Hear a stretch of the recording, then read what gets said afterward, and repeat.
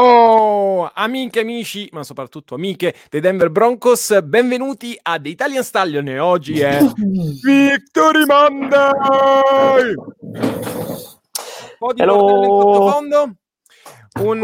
Io sono Emanuele Sortino da una soleggiata Anles Park, dal Colorado, che è così contento di aver vinto, nonostante le neve dei giorni precedenti. Qui con me il nostro Naruto, in realtà, Urumaki Dolphin, Luca Domenichini. Ciao a tutti, buonasera a tutti, ben trovati. E un gioiosissimo Sergio, lui e le zanzare. Esatto, c'è una zanzara in camera mia, ragazzi, a novembre, ma queste sono le meraviglie della Sicilia. Oh, Sicilia. Allora, Sicilia. partita, siamo qui a commentare con molta felicità la partita vinta ieri dai Denver Broncos, che dicevamo settimana scorsa, l'è difficile. Io pensavo che ci massacrassero, invece gli abbiamo corso di sopra. Porca puttana, quando corriamo con entrambi i running back per 85 yard, le cose splittate 50-50, porca miseria. Quindi, cosa dire della partita? Forse che ci abbiamo creduto a questo giro, che nonostante il primo intercetto di Locke, dopo il primo terzo e 10, siamo riusciti a ribaltare la situazione? Non lo so.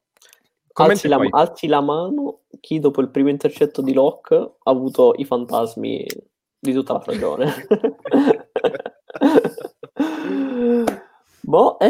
Ragazzi, sinceramente questa squadra, quando sembra il punto più basso, invece di sprofondare, risale. Ed è quello che è successo. Comunque è stata una partita, secondo me, più dominata, tra molte virgolette, di quanto potrebbe far pensare il punteggio, perché è una partita che si poteva chiudere veramente molto prima, però l'abbiamo tenuto in bilico, anzi l'hanno tenuto in bilico fino all'ultimo drive. Scusate. Poi c'è stato anche il bench di Tua. Per gli ospiti, un po' inaspettato, pure questo sarà un argomento di discussione. Per il resto è stato un attacco semi-convincente, e le corse decisamente meglio dei passaggi, difesa invece sempre sul pezzo. Concedere 13 punti a una squadra NFL è sempre un ottimo risultato. Luca, tu che ne pensi? Sì, io intanto sto mostrando anche la grafica della partita, tanto per fare un po' di scena, quindi è stata una partita che non ci aspettavamo, soprattutto perché abbiamo dominato, perché secondo me abbiamo dominato tutta la partita e dovevamo vincere di almeno con 20 punti di scarto per quello che avevamo prodotto durante tutto l'arco del match, perché abbiamo fatto 4 volte, penso, le yard dei Dolphins, se non mi sbaglio. Esatto, 459-223, sì, li abbiamo raddoppiati sostanzialmente, però prima del drive di Fitzpatrick, gli ultimi 2 drive di Fitzpatrick erano tipo il quadruplo, avevamo fatto il quadruplo delle yard.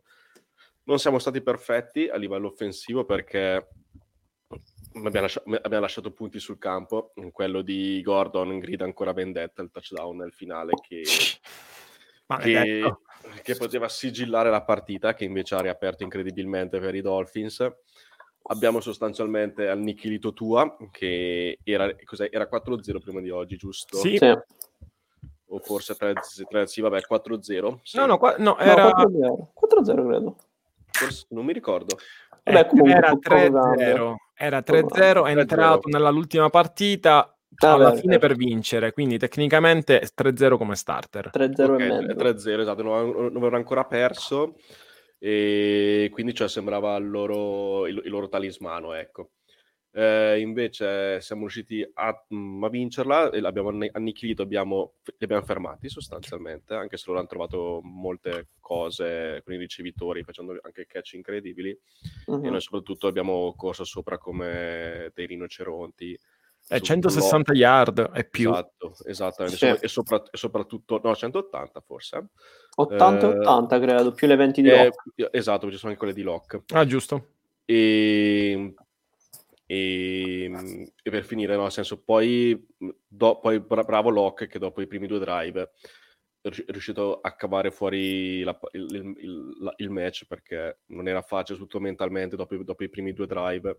Qui era 0 su 6 con un intercetto. Poi probabilmente anche Schumann qualcosa ha cambiato, però è stato bravo mentalmente a non uscire dal match, tornare in campo e cercare comunque di guidare i suoi alla vittoria, guidare i nostri alla vittoria. A me una cosa che è piaciuta un sacco, cioè una cosa che ci aspettavamo un po' tutti, è il fatto di coinvolgere più Lindsay, perché si riconferma la legge che quando Lindsay corre bene i Broncos vincono, perché nella breve storia di Lindsay e Broncos è stata, diciamo, una costante questa, e soprattutto ho visto tante volte i pool sia di Balls sia della guardia ad aprire la strada. Abbiamo fatto almeno 3 o 4 volte questa... Aspetta, che ho scaricato il video. Non so se hai visto il pancake che ha fatto. Sì. Diciamo così, tanto lo possiamo fare vedere. Io vediamo, fammi fare share screen dell'altro schermo. C'è fare questo di qui. Si vede, yes. Cioè, magia. Guardate Balls lì su Jones. Boom. Cioè, questo è un blocco, questo è un pancake block. Certo, quando pesi 100 kg in più del tuo... Vabbè, si è beccato anche Byron Jones, però. Non so se Byron Jones... Byron Jones. Sì. Cioè, che peserà la metà di Balls probabilmente. Esatto. Però, vabbè, cioè qui... Proprio blocco perfetto, boom, questo mi ha fatto ridere troppo. Abbiamo avuto molto successo a correre sempre dalla parte destra, molto spesso dalla parte destra in counter, e niente, è stata sicuramente una buona mossa da parte di Shurmur. No, c'è Angelo che vuole fare un trivia. Sinonimo di 16 milioni. Sinonimo di 16 milioni, credo che sia fumble. Se sono bravo a indovinarla con una, è fumble. Cioè, quello lì, quando l'ho visto, mamma, era in diretta, quindi potete andare a recuperare il coso. A un certo punto, davvero, mutato, sono bestemmiavo fortissimo. Ho detto, ma come? Ce la facciamo? A parte che ci avevano dato una chiamata veramente incredibile, cioè avevano confermato il touchdown inizialmente, cioè avevano dato touchdown inizialmente. No. In questi casi quello che fanno è dichiarano che è touchdown, così vanno a controllare la review. No, ma possono comunque rivederlo da regolamento, quindi hanno cannato totalmente i refs. Possono rivederlo da regolamento? Sì, possono, loro se hanno un dubbio possono rivedere tutte le giocate, a prescindere. Quindi loro l'hanno ciccato. Può essere. Facciamo che tagliamo un attimo Sergio fino a che non torna. Se no vediamo la zanzara girare. Può essere. Secondo me loro non in dubbio. C'era Risner che diceva no, ha fatto touchdown. Tu cosa hai visto? Non lo so. Touchdown, andiamo a rivedere. Io l'ho pensata in questo modo. No, nel senso possono comunque rivederlo ogni volta. E comunque i casi Dolphins sono abbastanza time out per lanciare il challenge, che comunque avrebbero vinto e gli sarebbe stato anche restituito il time out. Quindi, cioè, nel senso, non era, secondo me è stato proprio un errore arbitrale.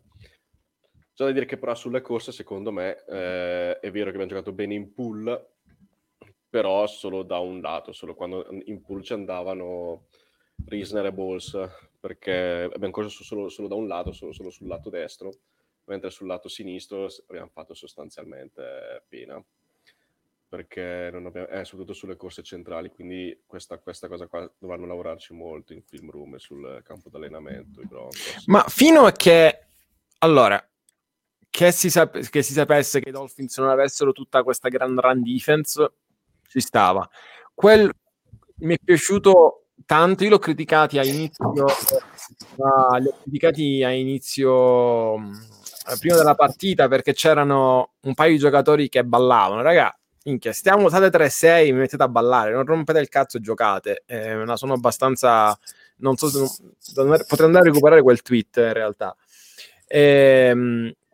Invece sono entrati in campo con a parte il primo errore, secondo me la partita ci sono stati un po' di momenti in cui è davvero cambiata. Dopo l'intercetto c'è stato praticamente Simmons ne ha recuperato un altro che poi è stato tolto per holding, ma lì è poi che non c'era, tra l'altro, discutibile. Io sai, con gli arbitri, a meno che non fanno veramente puttanate mostruose, non mi ci incazzo. Secondo me 8 su 10 non la chiamavano, 8 arbitri su 10. quello. Forse anche 9, però dettagli. Quel momento è stato: guarda che se non facciamo cazzate la vinciamo. Questo è il pensiero che hanno avuto. Poi c'è stato il terzo 10 convertito, che praticamente, ragazzi, abbiamo convertito un terzo e 10, cioè quant'è che non lo facevamo? E poi il terzo e 12 convertito da Locke, che ha preso palle e se n'è andato per i fatti suoi. Allora dai, secondo me la partita è cambiata lì nel primo tempo. Poi Chubb, Walker, Reed e anche Williams hanno fatto un partitone. Allora, grande a Jim, è grande. Quello che sta dicendo, questo è McTelvin, che nome strano, a Jim, che dice: ero accanto a Simmons quando hanno chiamato il suo intercetto indietro e hanno annullato l'intercetto, e lui ha detto che era lì per farne un altro prima che la partita fosse finita, e lui ha fatto il seal the deal, che vuol dire ha preso la palla finale per chiudere la partita. Best in Nation, quando lo paghiamo è sempre tardi. Io ve lo dico, ogni tanto magari non è proprio, certe volte un pochettino, non è, forse l'anno scorso era ancora più dominante, quest'anno un pochettino più silenzioso. Non sono d'accordo, però quest'anno lo sto sentendo di meno, però per me si va a pagare già. Secondo me ormai sappiamo che è una certezza, quindi anche le piccole cose non Esatto. ne teniamo più conto. Esatto. Quindi sì. Secondo me un'altra, come hai detto bene, la differenza tra questa partita e la scorsa con quelle altre è stato il fatto che Locke è stato abbastanza comodo in tasca, mentre Tua invece no. Quindi l'abbiamo visto un sacco di volte, pressioni che arrivavano da tutte le parti. Tu sai cosa mi ha fatto pensare che sia successo? Tu sai cosa ha detto tu un paio di giorni fa? Ha detto che si aspettava che la transizione da college da NCAA a NFL fosse più difficile. Minchia se gliel'abbiamo fatta pagare. Minchia se gliel'abbiamo fatta. L'ha detto 5 giorni fa, 6 giorni fa, perché oggi è lunedì. L'aveva detto in un'intervista lunedì scorso, martedì, una cosa del genere. Minchia ce l'abbiamo fatta pagare, non l'abbiamo fatto respirare un attimo. Tante pressioni, sì. Comunque, vabbè, alla fine se sei un rookie che è 3-0 ci sta a sentirtela un po' calda, no? Te la puoi sentire anche di meno, cioè non è che muore nessuno. Però secondo me hanno sbagliato a panchinarlo nel finale, perché io l'avrei panchinato se Gordon non avesse fatto fumble non l'avrei panchinato.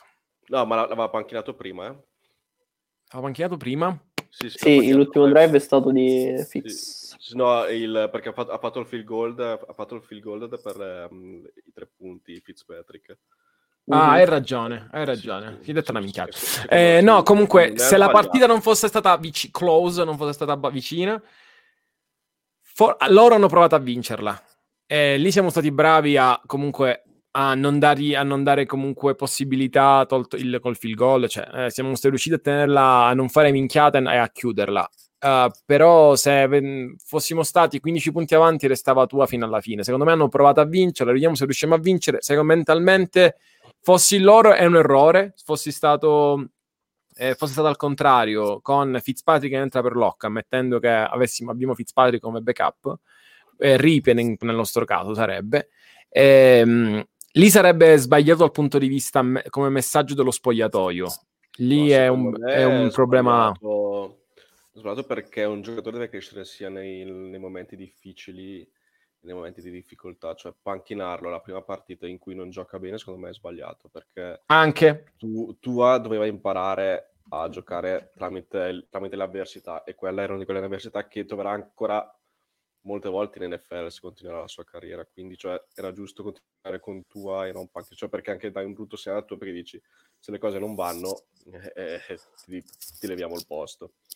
Quindi secondo me è stata una scelta sbagliata, ed è spero che quello che non faranno mai con Locke, che comunque sia nel bene che nel male continui a giocare fino alla fine, perché il ragazzo deve crescere attraverso tutte le avversità del ruolo di quarterback. Poi soprattutto comunque un rookie, no? Cioè ogni secondo della prima stagione, anche della seconda, sono fondamentali, no?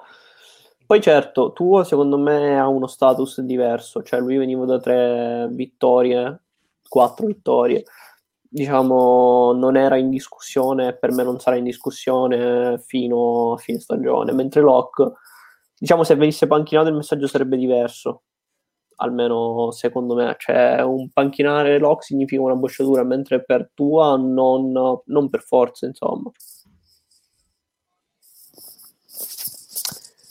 In ogni caso. Beh, Locke comunque, non so se ci avete fatto caso, domenica ha fatto solo uno scramble in tutta la partita, che è sul secondo drive, derivante da pressione.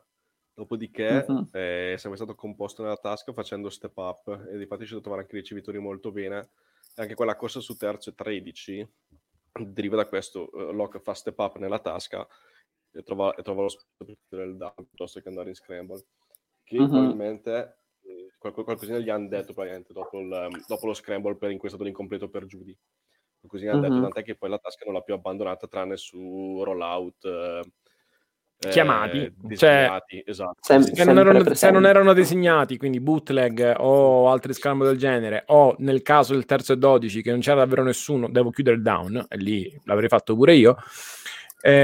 Stavolta uno dei suoi problemi quando lo chiamano, che gli dicono che ha gli happy feet, che praticamente balla troppo nella tasca, ha troppa paura e non poi mette il corpo, il torso e tutto assestato per lanciare correttamente. Ieri non l'ha fatto. Che forse gli abbiano palesemente puntato, che Sherman gli abbia palesemente puntato questo, spero di sì, che era uno dei problemi che diciamo anche l'anno scorso, quindi quando si vedevano i video c'era Nguyen che lo commentava, Nguyen, perché devo dirlo alla vietnamita, che il problema è che usciva troppo presto dalla tasca quando non era necessario. Se continua così, felici e contenti, almeno un minimo di struttura ce l'abbiamo, soprattutto se settimana prossima giochiamo contro i Saints, giusto? I Santi, sì, esatto. Lì saranno santi. Beh, ne parleremo. Giocheremo con ne parleremo dopo. Giocheremo con Collina, ma con la difesa spero che rimanga molto quadrato anche contro quella difesa, perché ieri Ryan ha visto davvero i sorci verdi. Credo che ha avuto tipo 9 sack, una cosa del genere. Proprio. Vabbè, ne parliamo dopo comunque. Esatto. No, vabbè, nel senso, ora, nella questione Locke, cosa fare? Però secondo me, come suggerisce Christian, mi fa proprio l'assist, stavo giustificando quello, Locke non ha fatto benissimo ieri, in un paio di occasioni. Quel secondo e 7 per Fumagalli, che poi ha parlato per il quarto e 1, è stato, diciamo, ha ammazzato il drive, perché i piedi erano uno a nord e l'altro uno a Cristo, l'altro a San Giovanni, come si dice. Esattamente. E poi soprattutto ha trovato un paio di lanci che non sono stati ottimi, come quelli su Judy e su Hamler, che erano leggermente overthrow. Soprattutto quello su Hamler poteva essere un TD facile. E poi secondo me questo attacco si è visto anche domenica, che è ancora in fase di costruzione, perché non meno un paio di occasioni si è visto Judy fare una traccia e Locke lanciare in un altro spot. Sì. Anche nel primo tempo Patrick si è fermato su una traccia che, se continuava a correre, faceva touchdown facile. Secondo me una direttiva di Shurmur è stato comunque giocare basico, perché Locke ha rischiato, ovviamente a parte l'intercetto, Locke ha rischiato di meno, cioè io ogni partita conto almeno 2 occasioni in cui ci è andata veramente bene, 2 o 3 occasioni in cui ci è andata veramente bene. Sì, perché difensori droppano il pallone, cose varie. Mentre questa partita, diciamo, abbiamo giocato molto molto più conservativi da questo punto di vista. Abbiamo ovviamente cercato meno la profondità, cosa che 1 o 2 volte a partita lo faceva, ma finché questo porta risultati ovviamente non abbiamo nulla da dire. Finché ovviamente abbiamo anche un running game che toglie pressione a Locke e quindi è una minaccia reale. Ovviamente se non abbiamo questo, se Locke è costretto a lanciare 40 volte a partita, tutto questo svanisce. Ma difatti ieri Loca ha fatto benissimo dalla play action con le corse che funzionavano. Giocando in play action ha avuto un rating altissimo ieri, quindi l'avevo pure visto, ho visto un tweet che ne parlava, tipo il 75% di completi, sì. 80, no, quasi 100 yard. Esatto, è il tweet di Ryan Kay di NPR. E ovviamente la play action ha molto più successo se corrono. Se hai i running back che fanno yard, perché sennò se l'aspettano, insomma, che tieni il pallone. Quindi è tutto un cerchio che si chiude. Va bene, andiamo l'altro tema che avevamo in scaletta. È stata una difesa così forte? La domanda sì. Cioè ieri forse la fine dell'anno debole ieri era buia a un certo punto. Ma neanche. Esatto, forse ho detto, nel senso proprio che l'hanno preso un po' di mira. Sì, forse hanno puntato su alcuni, hanno visto qualcosa nei tape, non lo so esattamente. Che quando se rivedo l'Olton in tutti vi dico meglio. Ma ieri abbiamo giocato bene, questo non c'è dubbio. All'inizio siamo stati un pochettino magari più un po' più sorpresi, però penso che sia Donald che Fangio hanno visto qual era il piano dei Dolphins, hanno capito come aggiustare e da lì in poi, tolto il primo touchdown, non hanno fatto solo field goal. Touchdown dove comunque è partito Tua dalle nostre 30, dalle nostre 20, non mi ricordo. Per cui comunque alla fine, cioè Tua non so con quante yard è uscito, fatemi vedere. Comunque molto poche, no? Sì, ne ha fatte di più Fitzpatrick, sì, esatto, in ogni caso. Alla fine è sempre un rookie, no? Quindi se fai collassare la task, se gli dai poco tempo per pensare, è ovvio che lui non ha l'abilità di un veterano di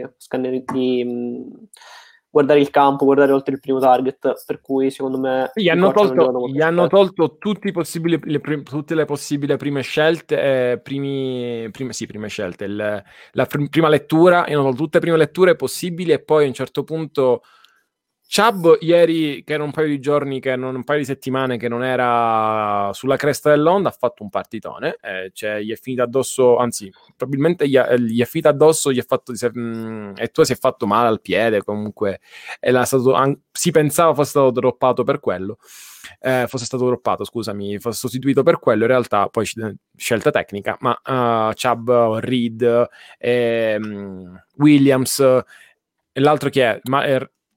Reed Walker che è rispuntato, esatto, che è rispuntato, che è come vedi quando uno lo chiama bust per anni, poi a un certo punto dici no, non è vero.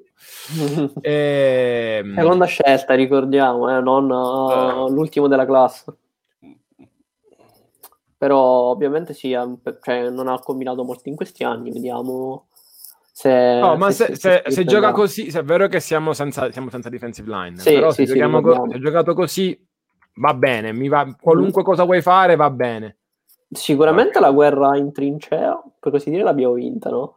Poi ero anche, non so se voi avete visto, sicuramente avete visto il tipo di difesa che proponevano i Dolphins alla Moeba, non so come pronunciarla. Sì. Comunque il fatto che non c'erano difensori con la mano a terra, cioè era tutto molto fluido. Sì, quello forse l'ha fatto solo uno snap. Solo in uno l'hanno snap. fatto un paio di volte, comunque era stato diciamo un loro marchio di fabbrica, tra virgolette, però non hanno concluso per molto. Deshaun Williams, che fino a che non sono andato a controllare pensavo fosse Sylvester Williams che doveva tornare, ho detto, ma mi sono perso qualcosa, come che è in forma il ragazzo, anzi. Invece. Vabbè, Williams che non giocava una partita a 4 anni, tra l'altro. La partita che fece fu nel 2016, quindi una roba abbastanza... Quando eravamo un team quasi decente. Esattamente, con sì, ma con Cincinnati però giocava, neanche con noi. Vero, perché l'avevamo dato via poi dopo il Super Bowl, io ho ragione. No, poi secondo me una cosa fondamentale è stato eliminare le corse dei Dolphins, perché alla fine sono state 57. Intanto c'è un'interruzione in sottofondo. Sì, è la mia ragazza che chiama il cane e si sente in qualche modo quando... No, dicevo, abbiamo eliminato le corse, quindi per solo 56 yard hanno corso alla fine, e quindi abbiamo tolto la possibilità di play action anche a loro. E poi loro sul gioco aereo hanno trovato un paio di ricezioni assurde con Sì, perché Pui è stato preso un po' di mira, però secondo me ha fatto un'ottima partita domenica, anzi molto buona, perché anzi i ricevitori hanno fatto ottime cose, quelle dei Dolphins. È stato, diciamo, sfortunato perché ha trovato delle ricezioni ottime da parte di Parker, mi pare. E cioè, nel senso, la difesa alla fine ha fatto molto bene, quindi, cioè, nel senso, Malik Reed una bestia, forse l'MVP difensivo dell'intera giornata. Probabile. Vediamo settimana prossima con i Santi cosa ne verrà fuori. Esatto. Sicuramente se non riusciremo a sistemare l'efficienza in red zone, la vedo durissima, perché obiettivamente fare 1 su 4 in red zone fa male agli occhi. Poi soprattutto come, nel senso abbiamo fatto un fumble nelle ultime 10-15 yard, quello che erano. Non siamo riusciti a convertire un 4-1. Io non critico la scelta, io l'avrei fatto lo stesso, però nel senso avevamo corso bene fino a quel momento, c'è stato un blackout o comunque non siamo riusciti a sfondare centralmente. No, centralmente non aveva mai è tutta stagione che non curiamo bene centralmente, quindi secondo me è stata una scelta senza senso tra il centro e la guardia, anche se Cushenberry questa partita devo dire che mi è piaciuta, ha fatto vedere dei progressi finalmente, comunque vatti vedere quel quarto uno dov'è Cushenberry, cioè, su quell'azione lì che è tipo per terra a 5 yard alla palla. Sì, me l'hai idea. Che è una roba, cioè, che tu dici, vabbè, no. Sì, che comunque quel quarto e uno probabilmente corto, però cioè, come fanno gli arbitri a giudicarlo? Non si vedeva assolutamente nulla. Boh. In ogni caso. Quando metteranno sulla palla i sensori sarà sempre troppo. No, ma ragazzi, obiettivamente come fai a usare la catena nel 2020? Dai, ma non è una cosa nemmeno minimamente scientifica o precisa. Guarda il baseball, che per usare la strike zone usa ancora gli arbitri umani, che basterebbe avere la strike zone digitale. Sì. Vero. Obiettivamente non ci vorrebbe nemmeno molto, cioè visualizzare dov'è la palla rispetto al campo, alle linee, comunque. Speriamo che riusciamo a sistemare questa situazione in red zone, perché comunque è un problema veramente che ci portiamo avanti da tanto tempo, ovviamente senza il nostro miglior ricevitore. Cioè, esatto, non è facile, però bisogna trovare un modo. Comunque qualcosa deve essere aggiustato, perché Fent lo usiamo pochissimo e ogni volta che c'è la palla in mano fa danni. Judy, se gli diamo la palla in mano fa danni, però non gliela diamo in mano mai. Cerchiamo Vannette, che per l'amor di Dio bravissimo Vannette, però è Vannette. La moglie di più, non ce lo dimentichiamo. Vannette è il nuovo postino. Vannette è il nuovo postino. Fumagalli. Fumagalli, che anche, vabbè, poi situazione tight end in questo momento con tutti i fortuni è una roba clamorosa. Comunque ieri Patrick ha fatto un partitone. Ci togliamo le ultime 40 yard della ricezione fatta negli ultimi 4 secondi. Sono 60 yard. Sono 60? Madonna. Sono 60 yard, mi pare. Cioè, ieri in telecronaca vedevo detto, ora fanno questo, a memoria adesso mancano 4 secondi, puoi fare due cose: o fai come hanno fatto i Chargers, un pochettino male, col Panthers, che doveva essere il Panther o Locke, che torna indietro e perde tempo e prende la safety, anche perché non c'è holding in quel caso, non esiste. Oppure fai il roll out verso destra e lanci. Però la palla devi lanciarla fuori, non devi lanciarla fisicamente a Patrick. Ma vi immaginate se veniva intercettata quella palla lì? Se veniva intercettata andava a touchdown, vi immaginate oggi cosa succedeva a Denver? Madonna, veramente si chiedeva la testa di non so chi si chiedeva. Beh, di Locke. Di Locke e di tutto. Esatto. Poi dipende quale si chiedeva la testa di Shermour, la testa di Locke, la testa di Fangio, di tutti. No, tra l'altro anche ieri grande prestazione degli special team, tra le altre cose. Che piuttosto di non far tornare il pallone la lanciavano fuori su punt, piuttosto la lanciavano fuori dal campo, e soprattutto sull'ultimo drive del secondo quarto spesso poteva fare una cosa, inginocchiarsi per tirare la 25, invece ha deciso di riportarla fino alle 25, poi Ojemudia ha fatto block in the back e ci ha fatto partire il drive dalle 10 yard sul drive quasi più importante della partita, tra le altre cose, alla fine. Quindi c'è una special team. Mi piace anche sullo scudo domenica. Mi sto immaginando Angelo tipo, sai quella scena in Scrubs dove c'è JD che gli scoppia la testa? Mi sto immaginando Angelo con...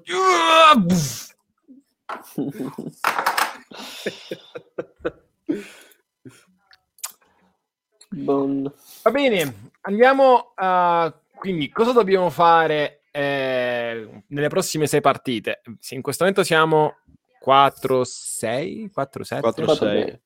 4-6. Cosa dobbiamo fare nelle prossime 6 partite per arrivare al fatidico 10-6 che tutti quanti in chat ci dicono?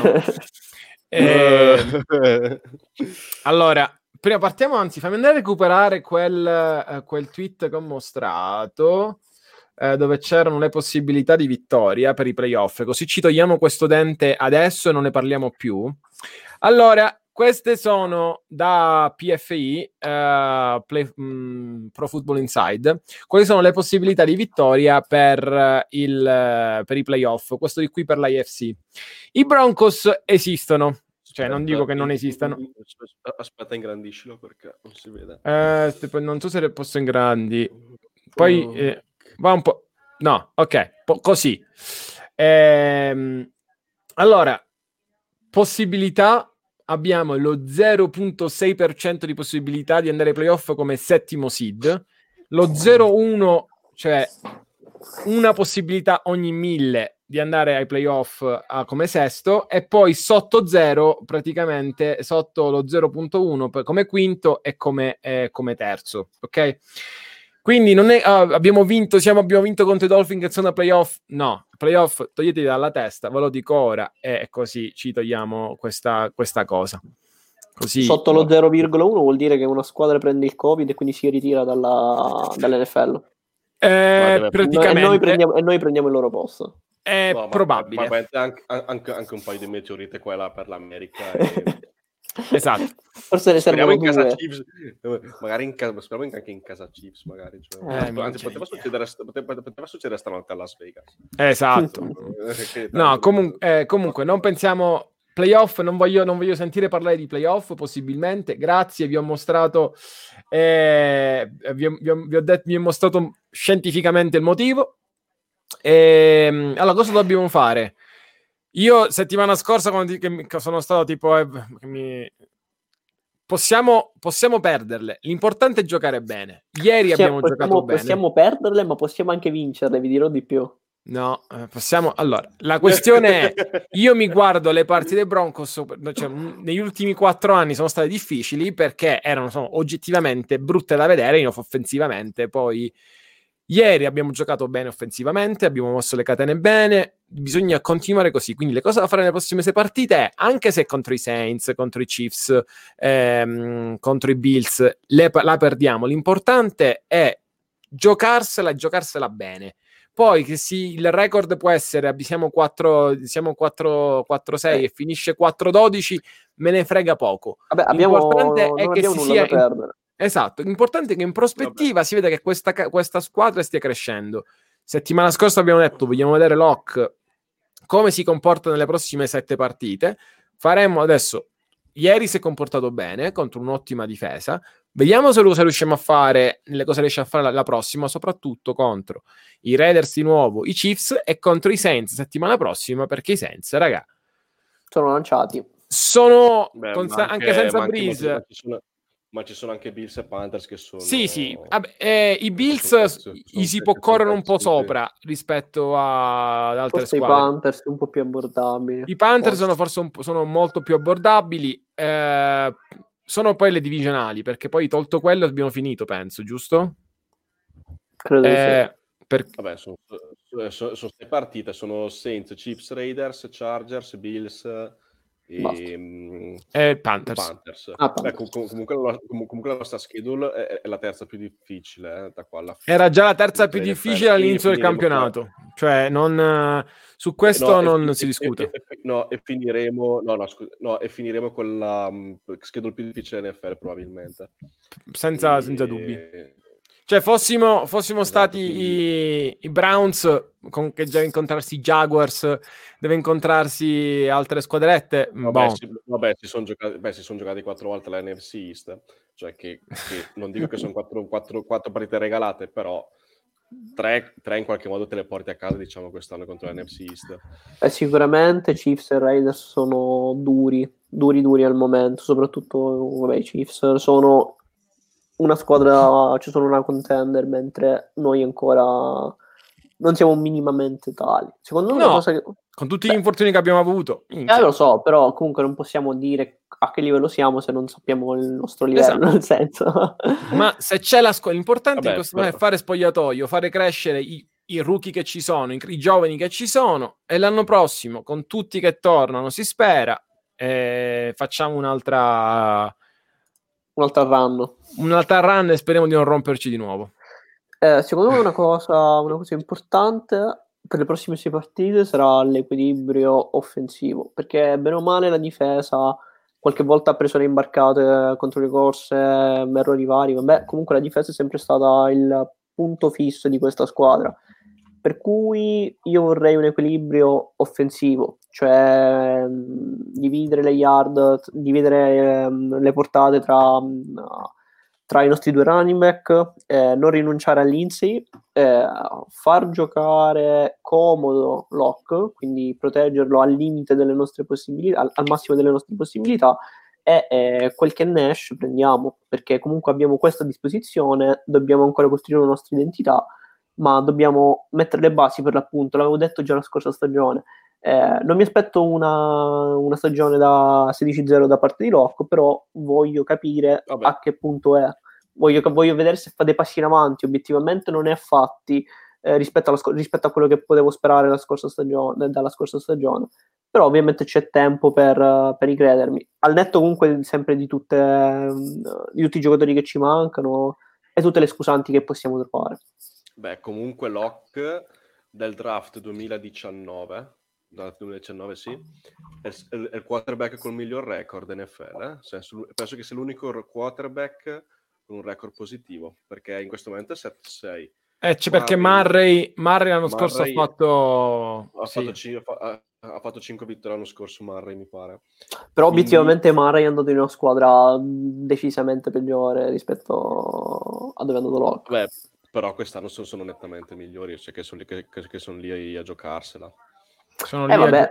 Però nel senso, se vogliamo prendere proprio dal fatto dei numeri, nel senso, a me Locke, continuo a ripetere, quest'anno non sta convincendo, però ovviamente ci sono tutte le scusanti del caso. Però uno che comunque che commette 11 intercetti in quante partite ha fatto? In 5 partite, in 5 start, sicuramente non è un dato incoraggiante. Vabbè, secondo me è anche un attacco che non gli fitta granché. Sicuramente. Cioè, nel senso... ha cambiato l'offensive coordinator, manca il suo miglior ricevitore, esatto. Ci sono Sì, però secondo me è un attacco che non fitta, tant'è che io ho notato che domenica sono entrati, come dicevi prima, back to basic, abbiamo visto un attimino di più il fullback che era Fumagalli, però hanno usato Fumagalli qualcosina in più. Si è visto qualche set col doppio, se non triplo tight end in più, e soprattutto ho cercato di rendere la vita facile. Abbiamo giocato anche in pistol, che non si era mai visto in tutta la stagione, tra le altre cose, se non in week 1 con i Titans. Quindi diciamo che piuttosto che mi pare che Shurmur dopo le prime 2 drive si sia un pochino adattato a Locke, secondo me quello fa, l'ha rimesso, ha provato a metterlo in comfort almeno. Esatto, e quello secondo me deve essere la base per finire questa stagione, e non fare il contrario. Sì, cioè più che giocare come un fenomeno dovrebbe giocare come un quarterback di questa lega, insomma, in maniera dovrebbe giocare come un rookie, essere protetto e imparare dagli errori. Se continua così, se gioca come ieri tutta la stagione, minchia, ci pagherei. davvero. Vabbè, tra l'altro Locke non ha passato una settimana facile, perché inizialmente non doveva neanche giocare. Già, non doveva neanche giocare, doveva giocare Ripien. Non si è allenato, insomma, ha stretto i denti. Esatto, c'erano molti rumors che dicevano che non avrebbe potuto non giocare. Però c'erano anche altri rumor che, nel senso, il messaggio che avevano fatto passare dalla dirigenza era o stringi i denti o, insomma, o stringi i denti. No, io l'ho visto in maniera un po' diversa, cioè Fangio ha detto o si allena sempre o non gioca, quindi mi premeva più una protezione, poi alla fine ha fatto tutti gli allenamenti tranne uno. Sì, no, vabbè, ma anche il fatto che comunque, per chi non segue Twitter, sono usciti dei rumor da parte del corrispondente di ESPN di Denver che Denver potrebbe andare sul mercato per un quarterback qualora lui non si ritenesse soddisfatto da Locke dopo questa stagione. Quindi secondo me ci sono state un po' di cose, non dico a mettere un po' il pepe nel culo, insomma. Ma guarda, ma secondo me un quarterback arriverà magari anche veterano, cioè magari non di primo acchito, a meno che finì, perché anche secondo me in questo momento siamo 15esimi giusti nel ranking del Tankathon, adesso non mi ricordo. Dovremmo andare su Marathon, ma col Tankathon. Su Tankathon.com siamo 15esimi, non prendi un quarterback. Siamo nella mediocrità. Ma noi siamo sempre stati nella mediocrità negli ultimi 4 anni. Esatto, no, vabbè, se abbiamo scelto la 5, dai. Sceglie la 5 non sei nella mediocrità. No, 5, 10, 15 abbiamo scelto. E quest'anno 20. Dovremmo fare 8-8 e stare fuori dai playoff. Quindi entro 3 anni quest'anno non possiamo essere al 20 perché ci sono 14 squadre. Quindi dovremmo essere alla 18. Alla 18, esatto, posto di Baltimore. Cioè siamo lì, però alla 15 difficilmente prendi un quarterback. No, il quarterback non lo prendi. Vista la fame di quarterback che potrebbe esserci al draft. No, parlando un momento fuori dai Broncos, i Jets dovrebbero prendere un quarterback, Jacksonville dovrebbe prendere un quarterback, Cincinnati se c'era uscito il tweet che Barro si è rotto la crociata anteriore, posteriore, mediano e tutto, è rotto tutto, dovrebbe tornare. No, però quello che sto dicendo è che dovrebbe, se non vuole prendere un altro, cosa che non penso, scenderà probabilmente. C'è Dallas che potrebbe prendere un quarterback se non va per Dak. Washington probabilmente prenderà un quarterback. Beh, però alla fine comunque i quarterback Carolina prenderà un quarterback. Detroit potrebbe prendere un quarterback. I quarterback che sono... No, Atlanta non lo prende. Forse un secondo giro, perché Ryan ha un dead cap mostruoso. New England può prendere un quarterback. Minnesota può prendere un quarterback. Anche San Francisco. Esattamente, quindi Chicago prenderà un quarterback, quindi esatto, Chicago potrebbe essere la squadra che potrebbe ribaltare il draft. Io ancora non mi sono informato sul draft, ma comunque i due quarterback, nel senso che hanno più possibilità, non sono Lawrence e Fields? Sì, sono due. Poi ci sono anche Zach Wilson, ce ne sono 8. Io ancora vi dirò, non mi sono, anche perché comunque la stagione del college non è finita. C'è quello di BYU, quello di Alabama, quello di Texas dovrebbe uscire anche quest'anno.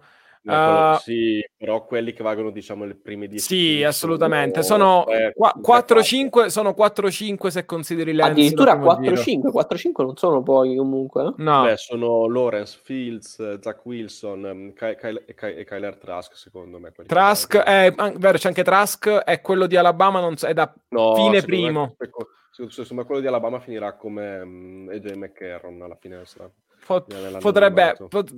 Potrebbe anche essere fine primo, magari qualcuno con la quinta per avere la 50-year option ci potrebbe pensare. Vabbè, però... in ogni caso ancora dobbiamo vedere come finirà la stagione, no? Nel senso, se Locke finisce in maniera non disastrosa, non credo andremo a prendere un QB. Più che altro il quarterback bisogna prenderlo solo se c'è la possibilità che sia un vero sì. Perché se tu prendi il Paxton lì c'è la situazione. Esatto, il Broncos di turno, cioè sei sempre lì punto a capo. Beh, alla fine questo discorso l'avremmo potuto fare anche per Locke, Beh, però era diverso che c'aveva un flacco davanti. Esatto, era un discorso un po' più un po' diverso. Un po' più ad ampio raggio che alla fine poi è andato il raggio è sparito. Sì, vabbè, però Esatto. nel senso il principio è quello che Cioè, che il quarterback lo vuoi selezionare dentro le prime 10, no? Mentre le prime 5. esatto, cioè, anche perché storicamente i quarterback fuori dal primo non è che abbiano avuto grande successo in NFL, tranne qualche eccezione ovviamente. Va bene. Allora, visto che siamo già alla bella 46 minuti di puntata, direi di andare alla preview contro i Santi, che ci faranno abbastanza... Vi ricordate com'è finita 4 anni fa quella partita? Ah, ragazzi, quella partita, che tra l'altro l'abbiamo anche rubata perché non mi ricordo chi è stato... Avevamo bloccato safety. il punt sul field. Ha bloccato il field goal e tornato indietro. No, il field goal, scusami, il point after transformation. Esatto.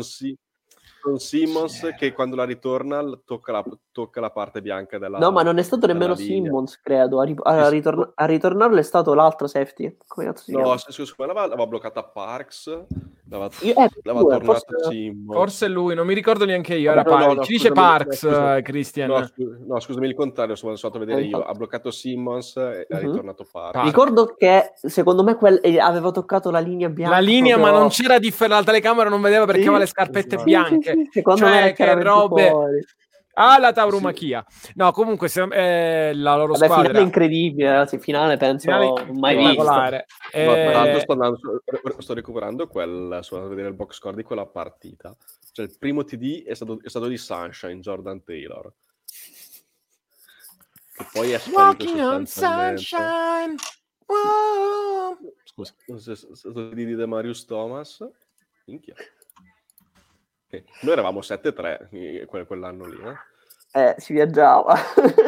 Era una bella squadretta, devo dire. Poi eravamo una squadra da Super Bowl con Simeon.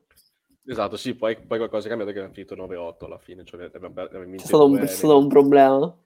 Esatto, un blackout. 9-7, abbiamo fatto 7-9 abbiamo fatto alla fine, 9-7. 9-7. 9-7. Sì, tra l'altro l'unico giocatore di quella partita che c'è ancora sono McManus e Sylvester Williams, tra l'altro. Gli unici due rimasti di quella squadra. Miller però infortunato. Vabbè, Miller che non giocherà ovviamente. Comunque ragazzi... anche Simmons ovviamente. Perché, è tutto un cerchio ragazzi, perché comunque domenica ci sarà anche Simeon. Perché lui è con... Giusto, è stato firmato in Practice Squad. Lui è con i Saints, quindi è tutto un cerchio che si chiude. Me l'ero perso questa qua, Sì. Quindi ragazzi, secondo me Simeon entrerà dalla panchina, ci purgherà e vincerà la partita. È un finale già scritto. Vabbè, cioè, se l'attivano. Per entrare Simeon deve far schifo Hill, farsi male o fare schifo Winston.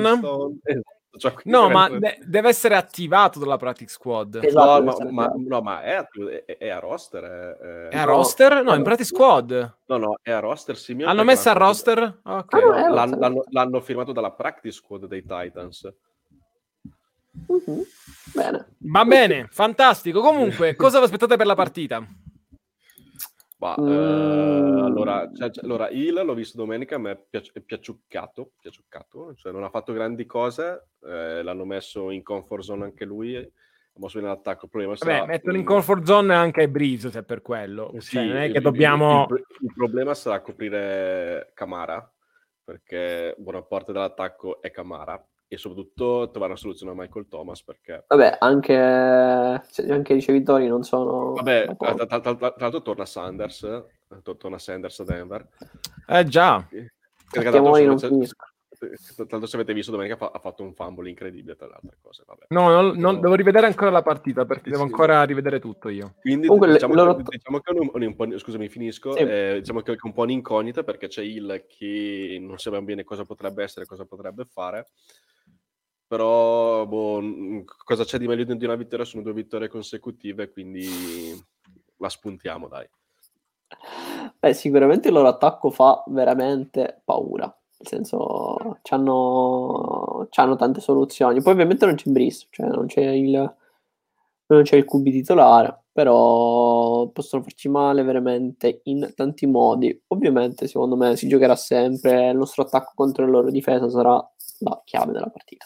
Assolutamente, considerato che c'hanno tra Davenport, tra Jordan, i linebacker sono forti. Il loro secondario un po' meno. Il loro problema secondaria è che dipende anche dalle altre cose. Che è successo? No, la loro secondaria più che altro gioca molto. Ha il vizio di giocare tante cover diverse e di non. Certe volte si confondono tra di loro. Infatti, ci sono un paio di partite, quella con i Chargers, per esempio, in cui hanno fatto una serie di vaccate.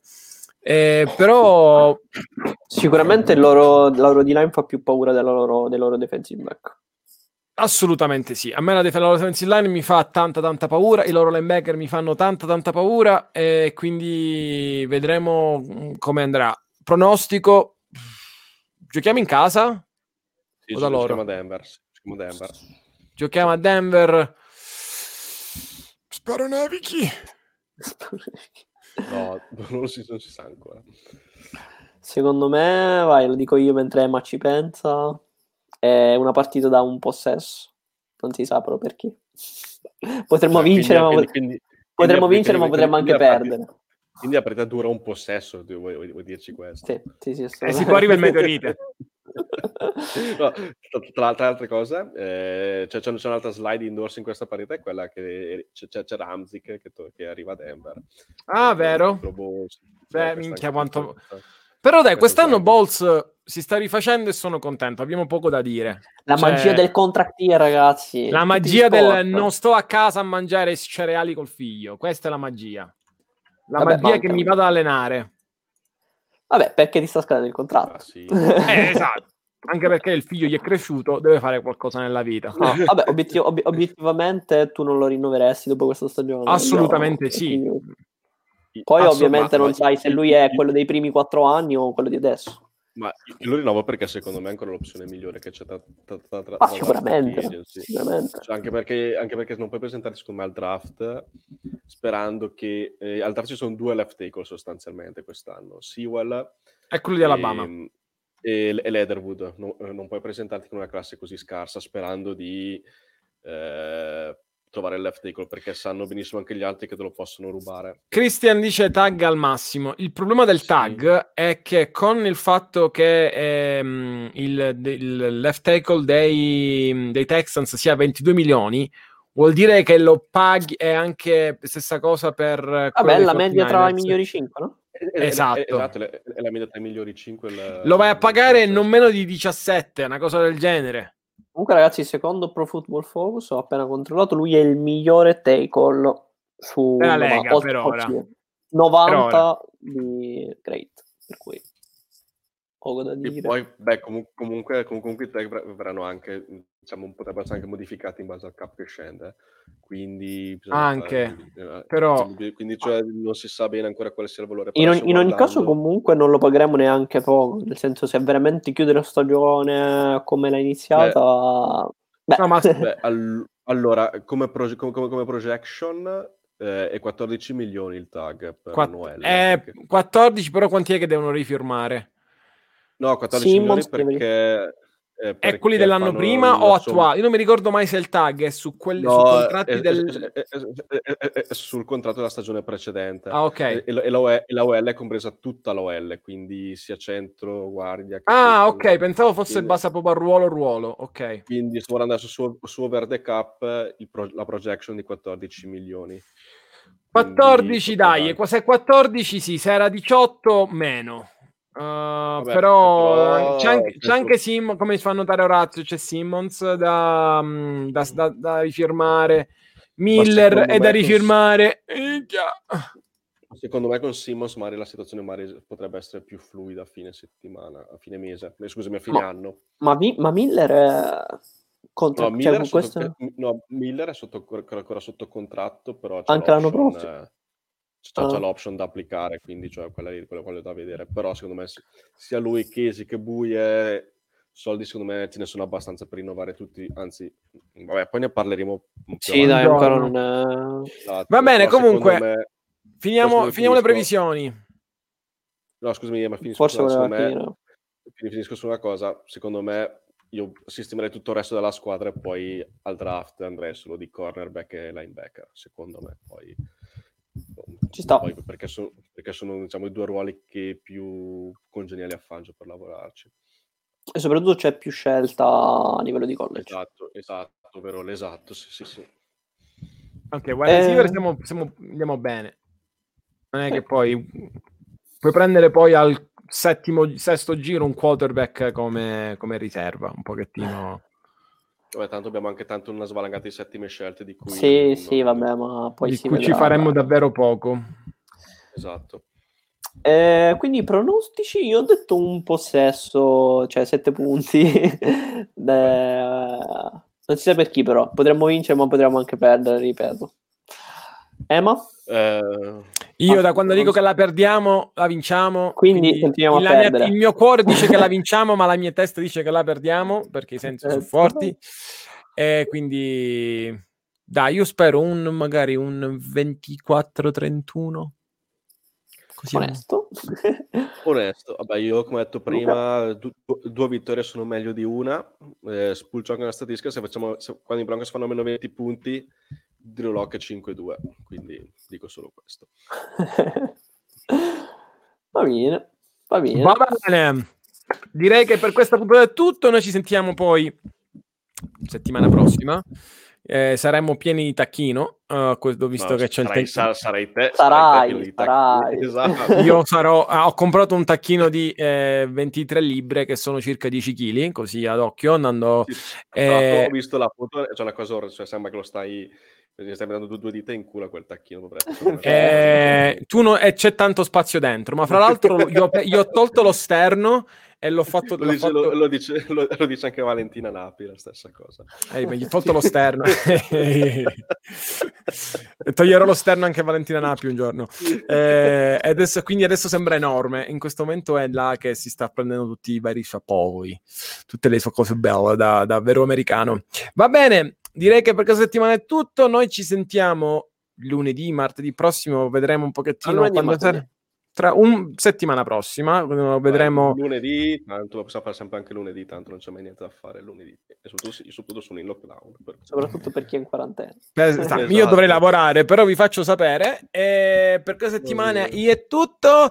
Dopo una bella oretta di live, alla prossima e Go Broncos.